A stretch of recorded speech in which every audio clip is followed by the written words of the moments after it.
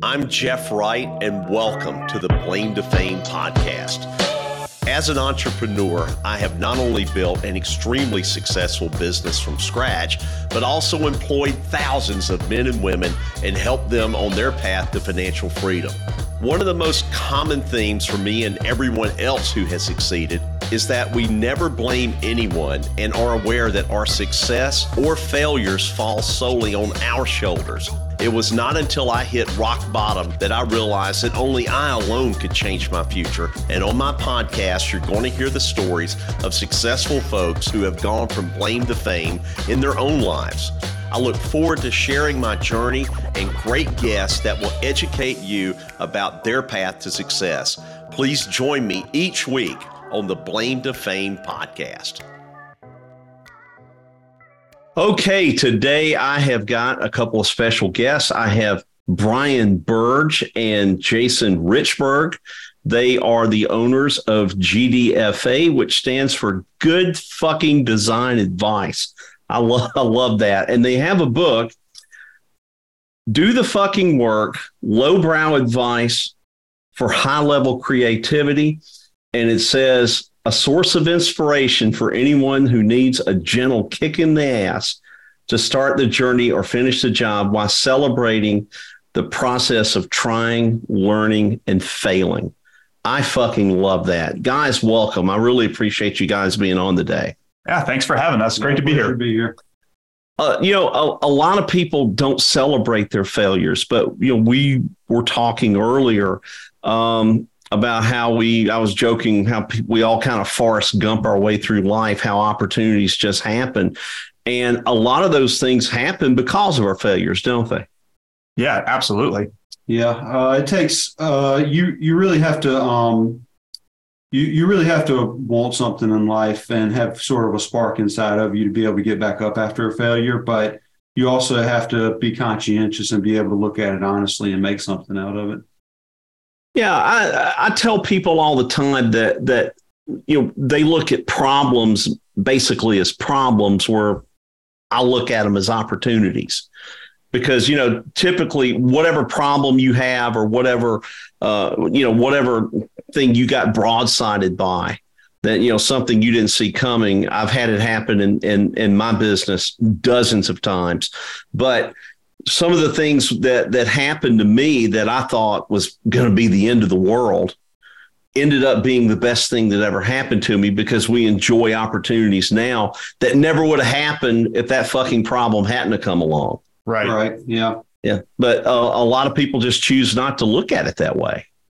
Yeah. Well, it's also one of the things that we discovered is that it's very easy to recite the axioms of, pick yourself up by the bootstraps and keep going and stay motivated and all that. But what a lot of people, I think, particularly in starting out for themselves in the entrepreneurial side of things, what they don't realize when they're running off of those axioms is that means you need to do that like 100 times in a row, like way after it's exhausting, way after it's discouraging.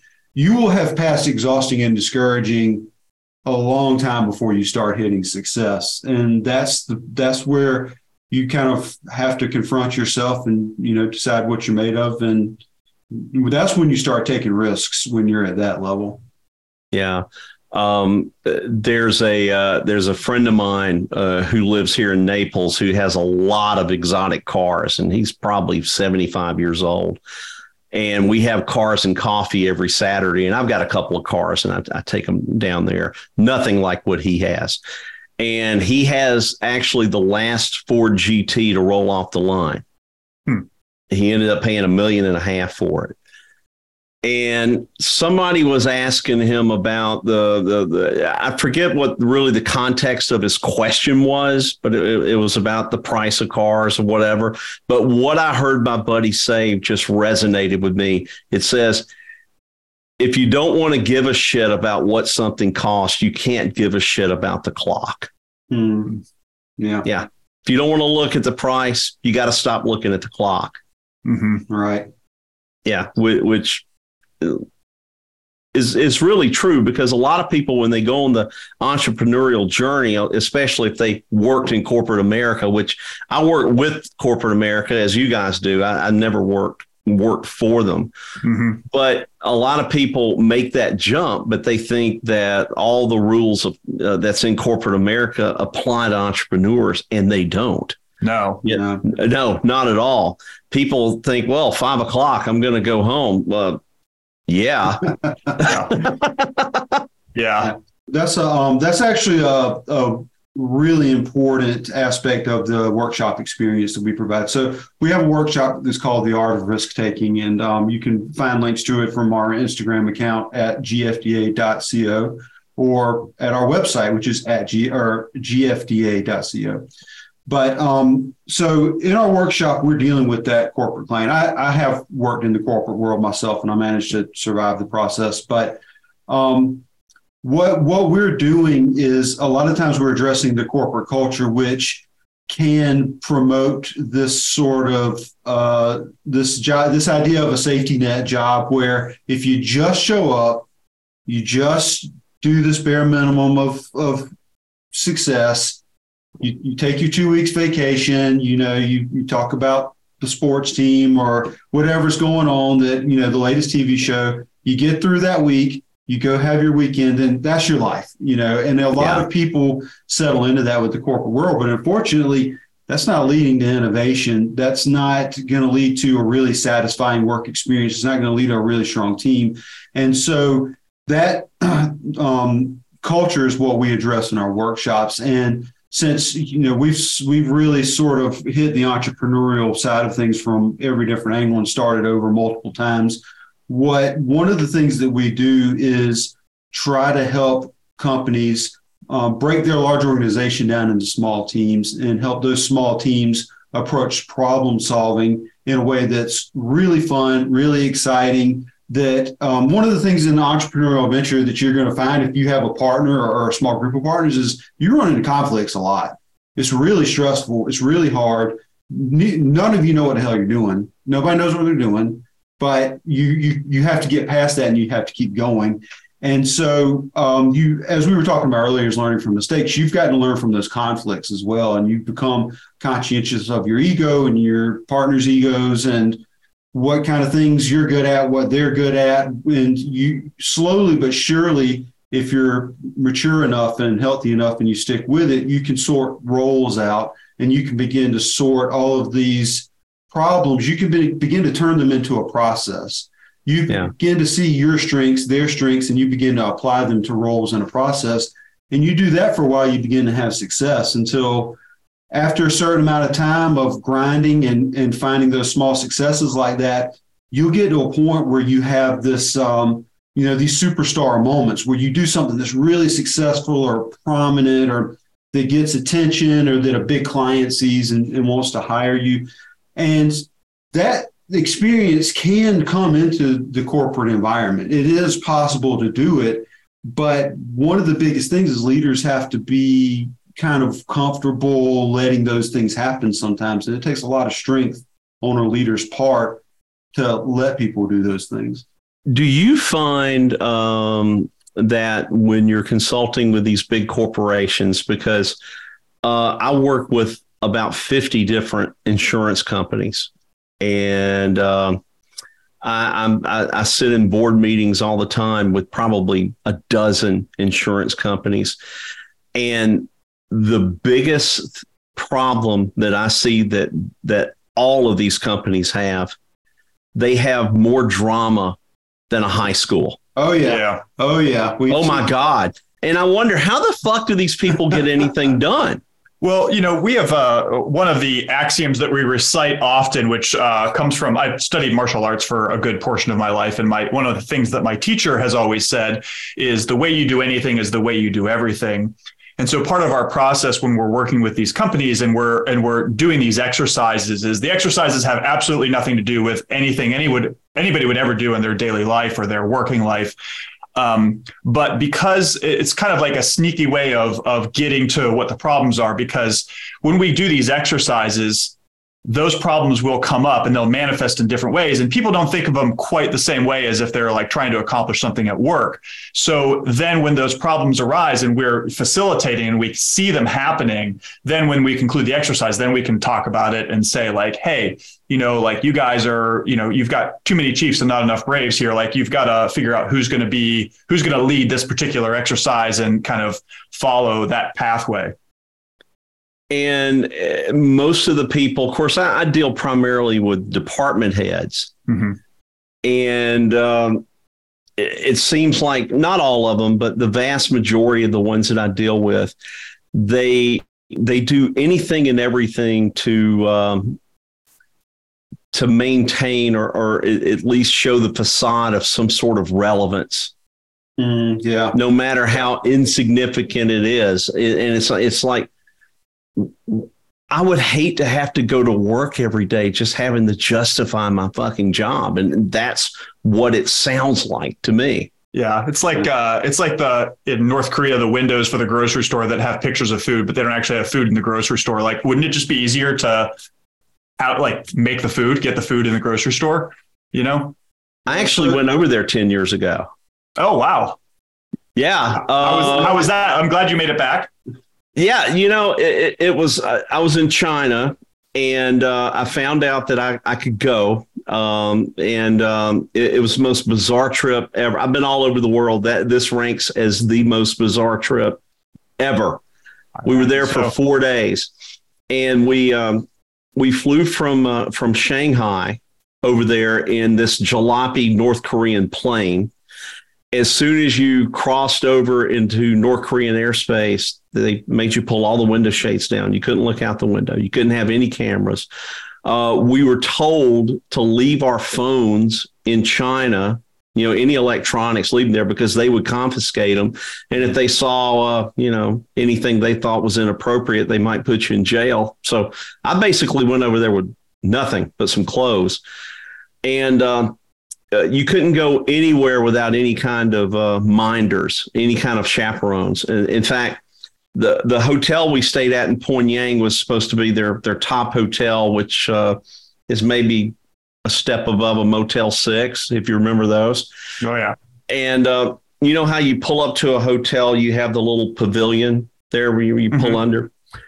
If we walked outside, we could not walk past that pavilion without a chaperone. Not one step or they'd lock you up. Like I said, we were there for 4 days. I was really happy to get back. But yeah, but a valuable experience. I'm sure. I can check that one off the box because those people over there have nothing. They have absolutely nothing. Yeah. Right. Yeah. Yeah. It's so when you did that was, you said you had the opportunity to go. Do you mean that like the opportunity came up and you just decided to take it? It wasn't any official business or anything like that? No. I had the opportunity to go with the tour group. Wow. Yeah. Yeah. Well, and, for you. I live my life kind of the same way I run my business. I usually shoot first and ask questions later. Yeah. Yeah. Yeah. I don't, and that's a lot of problems people have in business and whatnot is the fact that, they suffer from that analysis paralysis. They do the research, which to me is just a glorified form of procrastination. Yeah. Right. Is really all it is. I jump into it and just figure it out as I go. I think a lot of people don't, because they get involved in that procrastination and that analysis paralysis, like they've forgotten the joy of like doing the thing that's really important. It's like, it's really exciting and invigorating to do whatever the thing is and to actually start to execute, even when you screw up and when you fail. And I think it is one of the things that we try to impart to the people in our workshops is like, it's so much more rewarding to actually start to execute and to do things and to get involved and to pull, it's like the positive emotional experiences of being an entrepreneur is the ability to do that. And so one, trying to get the people who are under management and leadership excited about that, but then also trying to get leadership and management to understand that they need to provide the environment necessary to allow people to flourish that way. And if you end up with people that really fall in love with that and then leave your company because they want to start their own thing, like that's a net benefit to you in the long run, because that means you've got really high performers and highly motivated people that are on your team, and you'll cycle through them, but that's ultimately good for you, rather than having a bunch of people that are ultimately there to punch the clock and they're not innovating and they're not excited about being involved in the work that you're doing. Do you find, Brian, that if people, if the companies hire your services, it might be like joining a gym on New Year's Day? They make a resolution they're going to do better and they get all excited. You guys, show them all these steps. And then after a while, they just kind of go back where they were.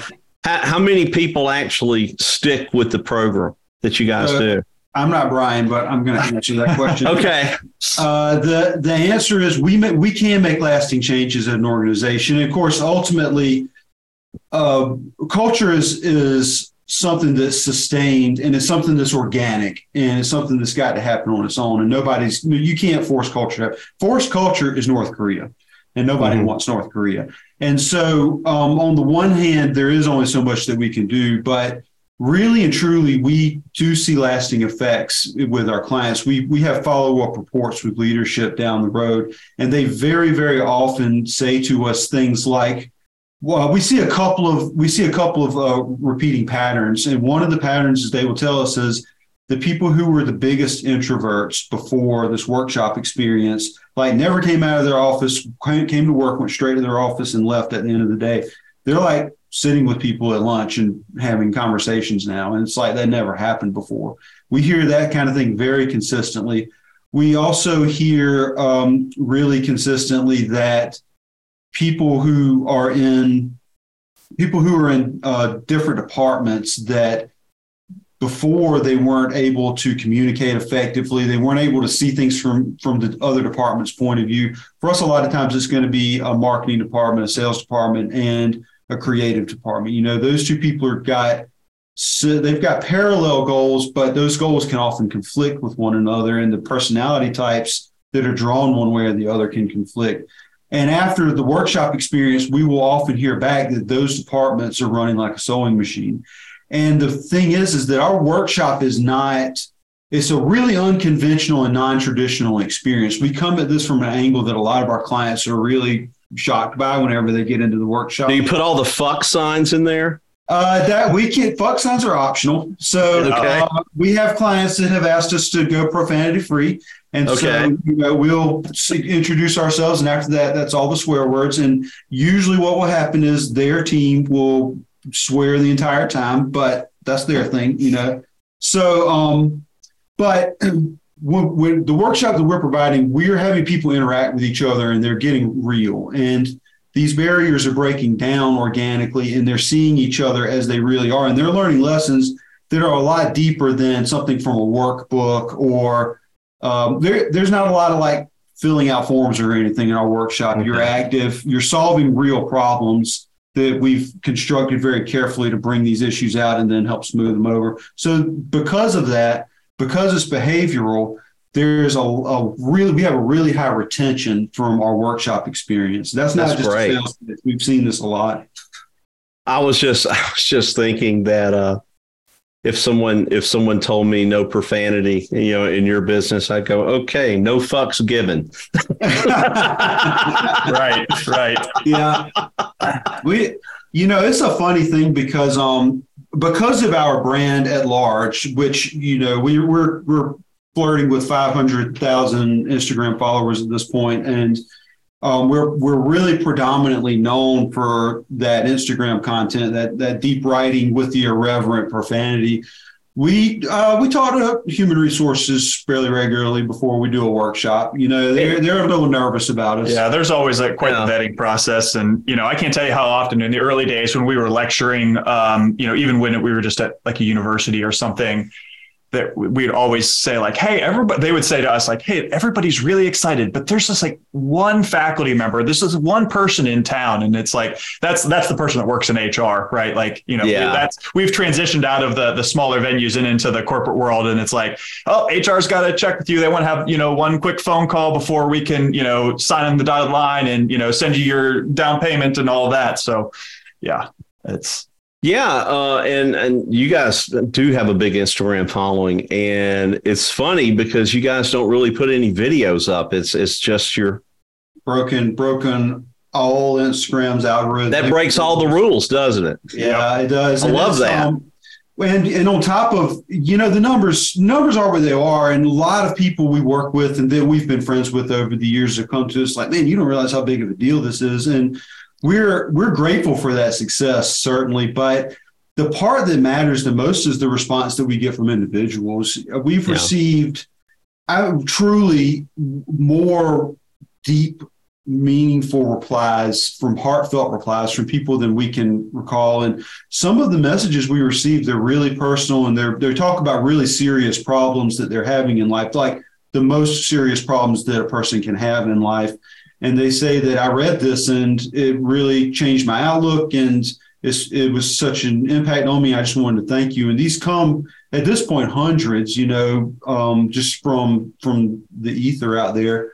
And so I write the content, and the goal that we've had as a brand and that I've had in the writing is just make it as meaningful as possible. Really try to get at something that comes from the human experience, and that so anybody can look at it and get a little bit of a different meaning from it and apply it to their lives. That's the goal of the writing, and that's what's made it popular. It's the not doing videos is we don't follow the rules of Instagram. We follow the rules of having meaning in your life, and that's worked for us. But when you get those DMs, because I get them too, isn't that really satisfying personally that you've made an impact on someone?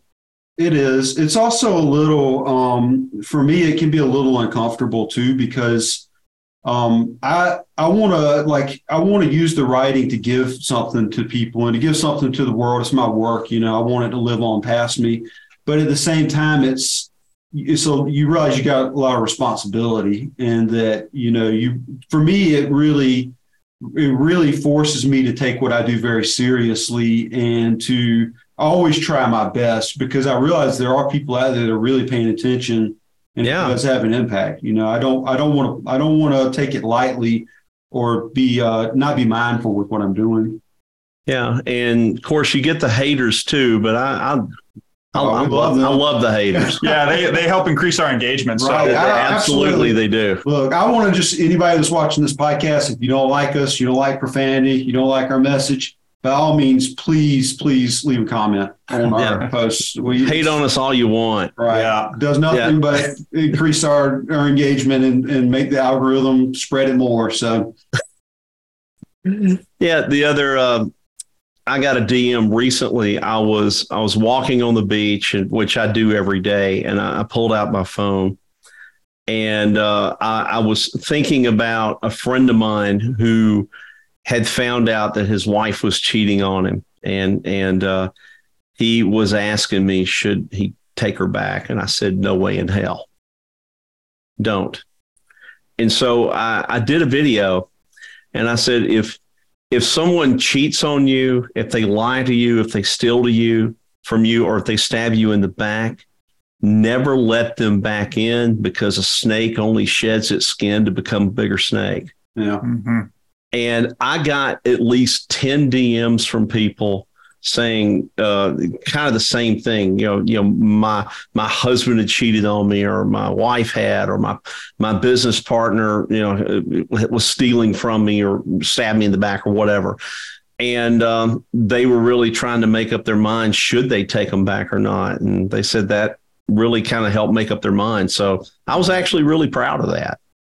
Yeah. And that's the sort of thing that, we haven't made a leap yet as a brand, I think, in terms of putting ourselves out in front of the brand a lot and having those sort of personal experiences. And It's a little uncomfortable having never done it before. The thought of it's a little bit uncomfortable, but it's obvious that those personal experiences, that's what people who are watching you, that's the lives they're living.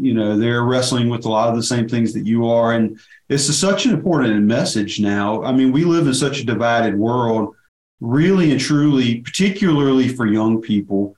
You've got to find a way to realize that the human condition truly is universal.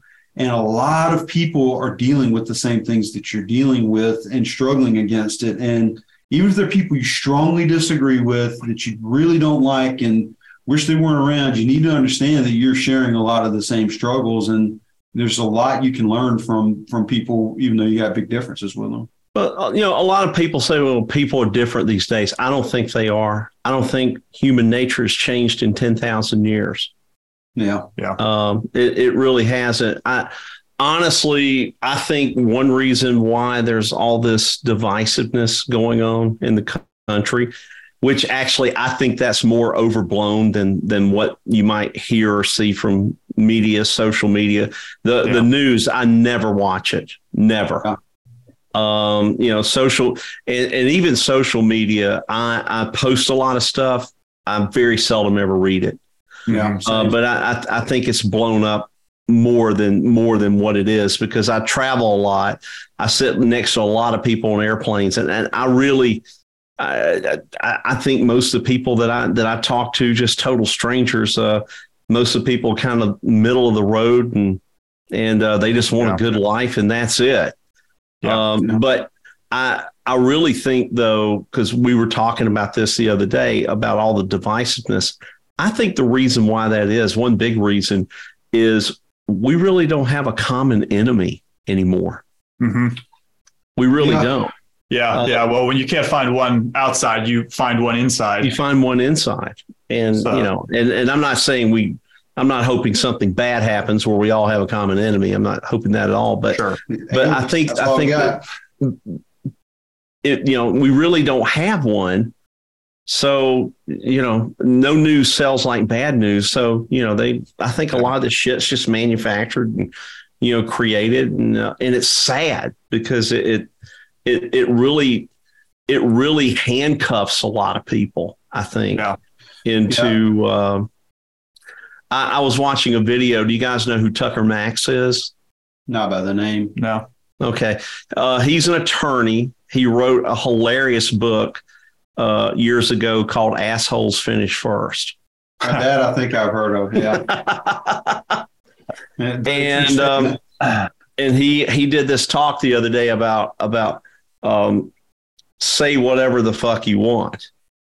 But he said you have to think of what those repercussions are if you do. Mm-hmm. He was talking about when he had flown out to the venue he was at. The flight attendant he didn't particularly like had done something, spilt a drink on him or something like that. He's like, I wanted to say, you fucking clumsy bitch, but I didn't want to be in handcuffs when I landed in Arizona. Yeah. So, but the thing is, though, I think the biggest things that hold people back is they're afraid to say what they think, and they put far more value on what other people's opinions of them are. And these are people that don't even care about them, but they're more concerned about those opinions. It's interesting because, like, talking about the corporate world and the entrepreneurial world, if someone is told to show up at work at 8:00, they're at 8:00. If they're given a deadline by Friday, they're going to make that deadline. So they're keeping promises to people that really could give a shit less about them. But if they make themselves a promise, I'm going to start a business, I'm going to go to the gym, I'm going to start calling my mother every day, they always find an excuse not to do it. So why do you think people are so apt to please other people that really don't care about them, but they just procrastinate and put off the promises they make to themselves, which should be the first ones that they honor?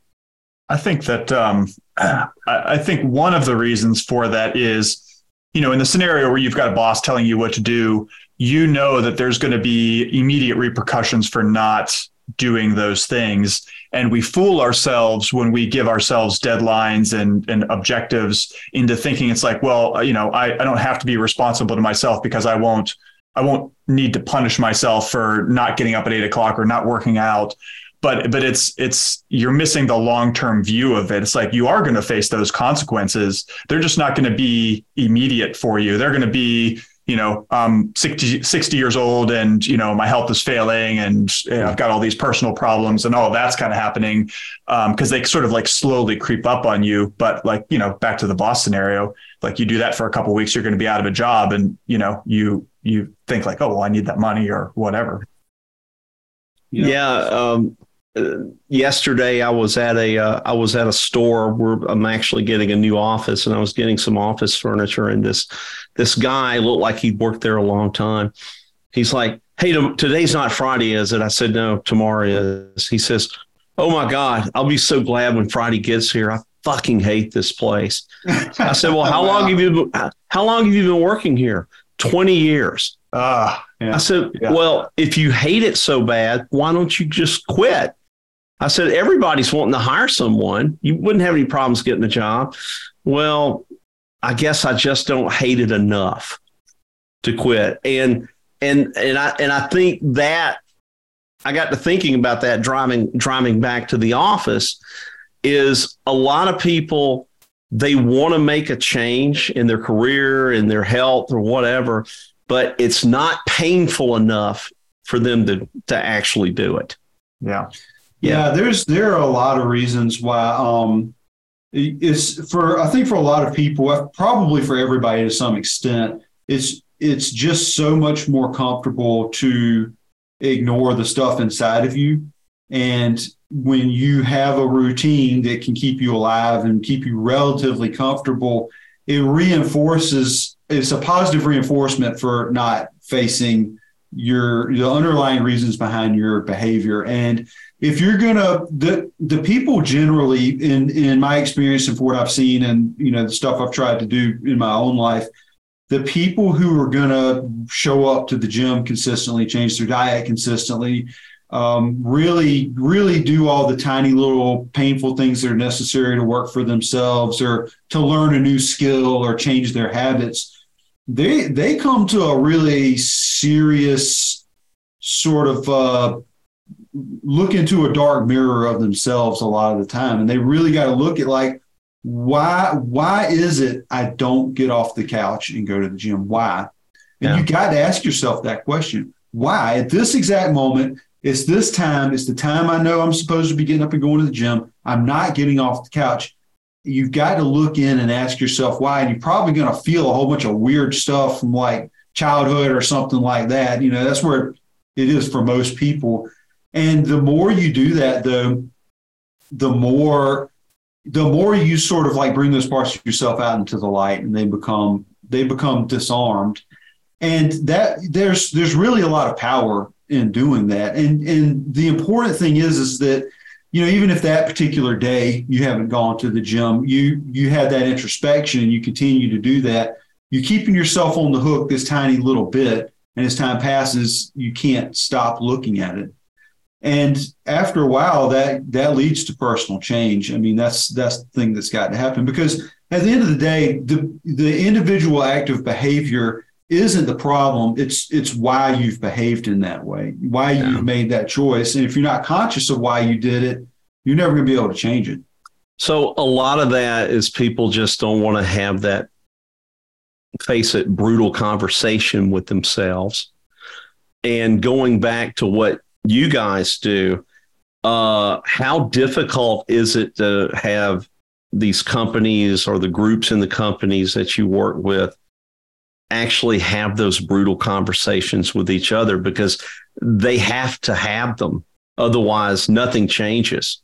Right. It's really easy for us. It's challenging for them. Well, a lot of so we approach this very, very carefully and very thoughtfully. And so one of the things we're doing, and our brand allows us to do this, we're coming in from from a place of humor and irreverence. And when we're warming everybody up at the beginning of the day, it's apparent to everybody that we're just there to have fun and that we don't take things very seriously. We make a lot of jokes and it's an informal experience. And the exercises we do are, like I said, they're really unconventional and they're unexpected. And you're doing stuff that you don't think has anything to do with your work practices.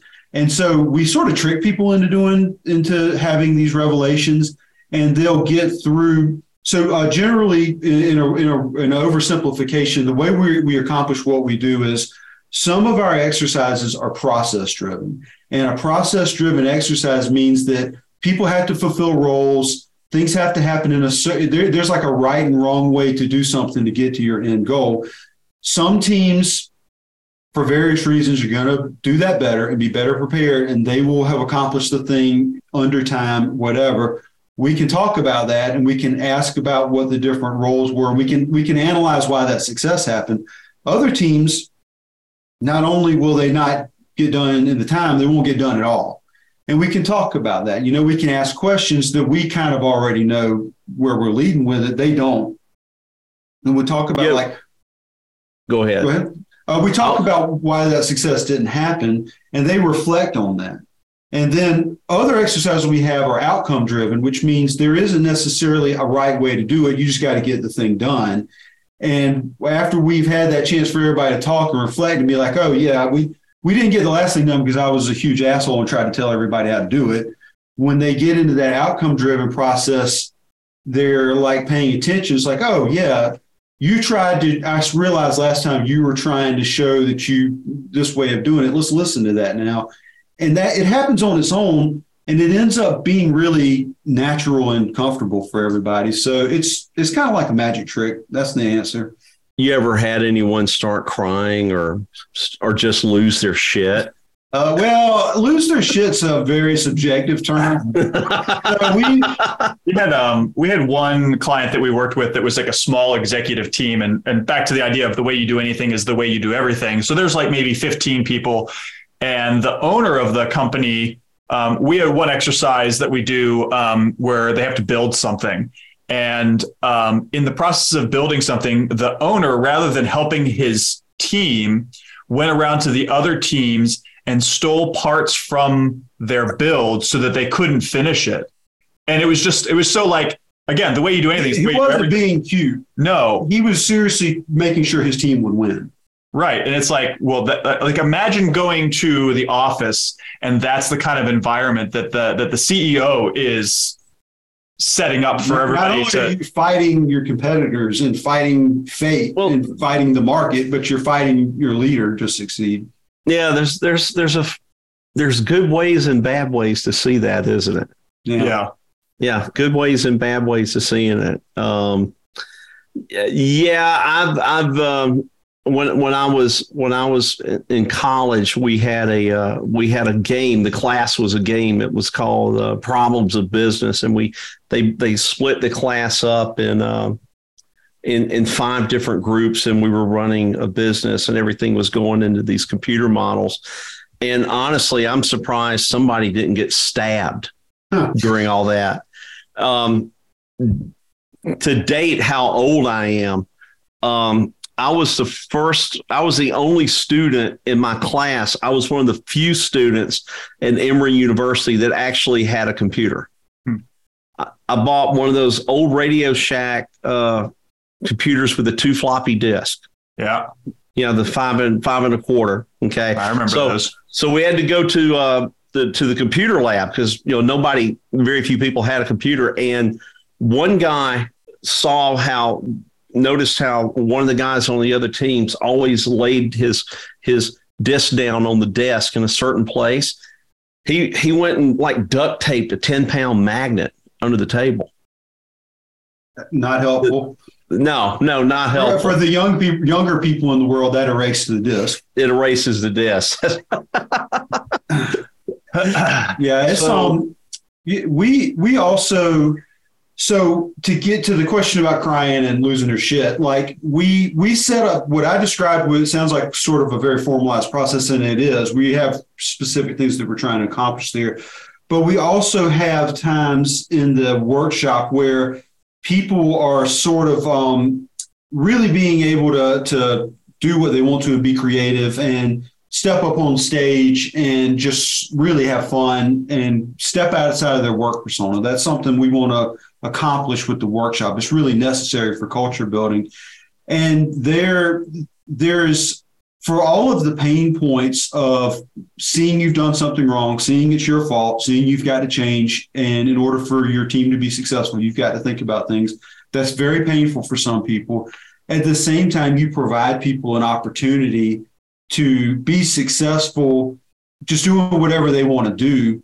And it'll bring out the opposite emotions. They'll change inside of them. And after those experiences, people will come up to us and say, they will literally almost every workshop, somebody comes up to us and thanks us, and multiple people usually, they come up and thank us and say, I never would have done that. And I never would have gotten up in front of everybody in my normal work life.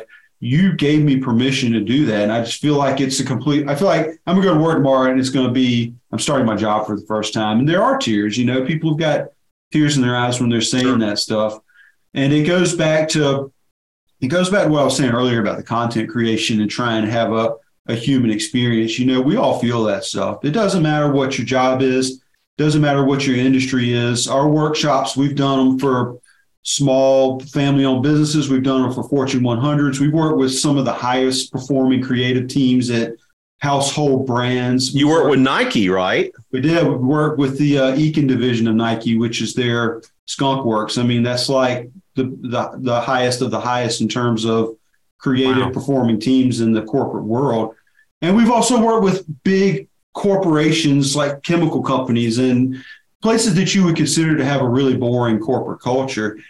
And because the behavioral aspects of culture are so universal, they all have a very similar experience in these realizations, and they feel the same emotions as a result of it.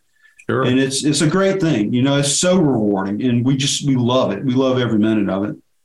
Well, tell me about the products you guys sell. I'm assuming a lot of the things you have on Instagram, you guys are selling wall art and stuff like that. You can't read any of it, but there's a beautiful storeroom-esque display behind me right now. Yeah. So we've got, we started the company with one specific print, which we now refer to as the Classic Advice print, which has 25 different axioms. At the time, the company was much more focused on the graphic design background that we had. And, when we created that, it was in response to all the positive feedback that we got after we launched the website. And it started showing up in like really famous places. The top of that would be Johnny Ive, who is the chief design officer for Apple, designed the iPod and all those things. Wow.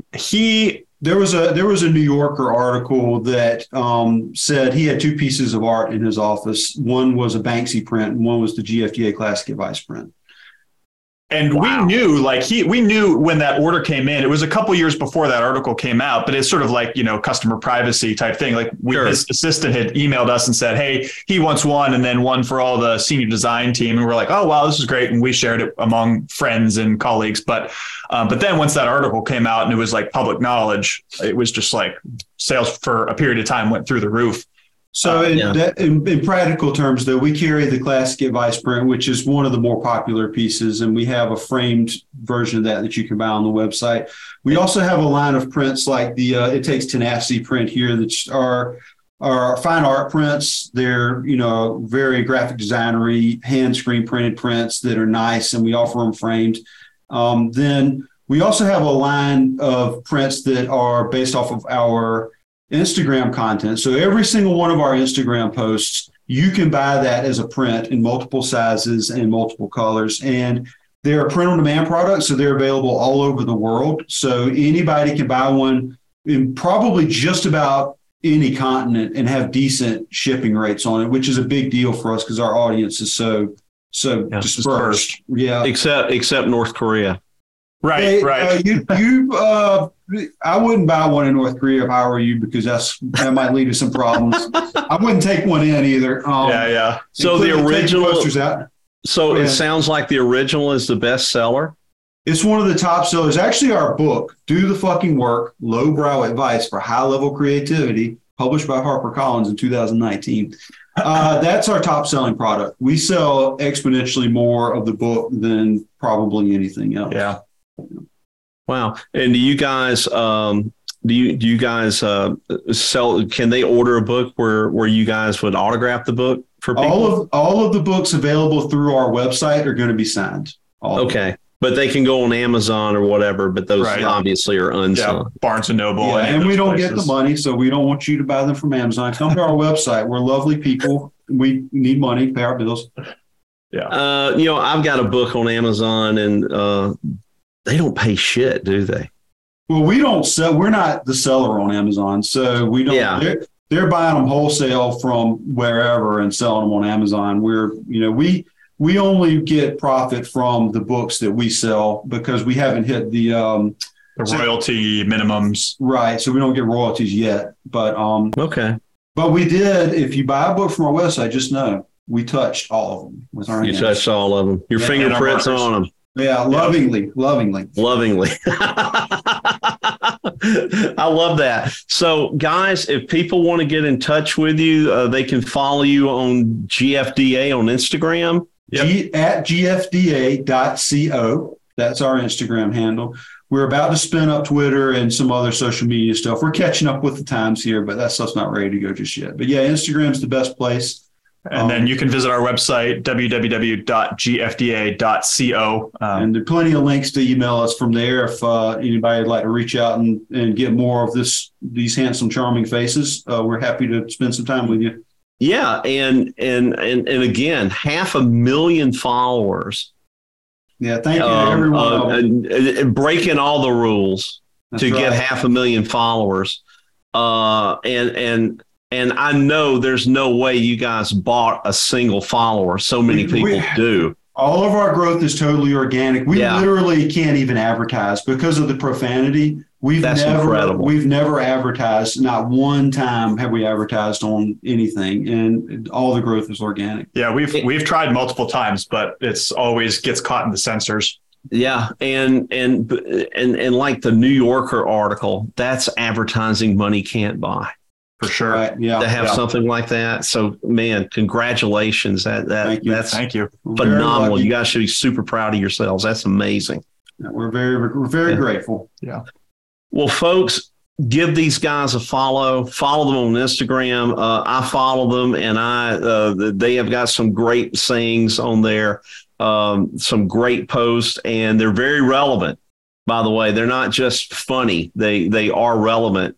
And I do see how you are getting DMs where they are impacting people's lives because you guys aren't just, they're funny, but you guys aren't telling jokes. A lot of them do have some true meaning, and that's refreshing too. So I appreciate the work that you guys are doing. Well, thank you, Jeff. That's really humbling, and we appreciate you saying that. Yeah, absolutely. And thank you guys so much for being on. I learned a lot and learned a lot about your company, and I got to order your book. So we'll make sure you get one. Make sure you sign it. You got it. No problem. I'll reach over there and grab one of the hundreds on the shelf. All right. Sounds good. Guys, thanks so much. I really do appreciate it. Thank you for having us, Jeff. Thank you.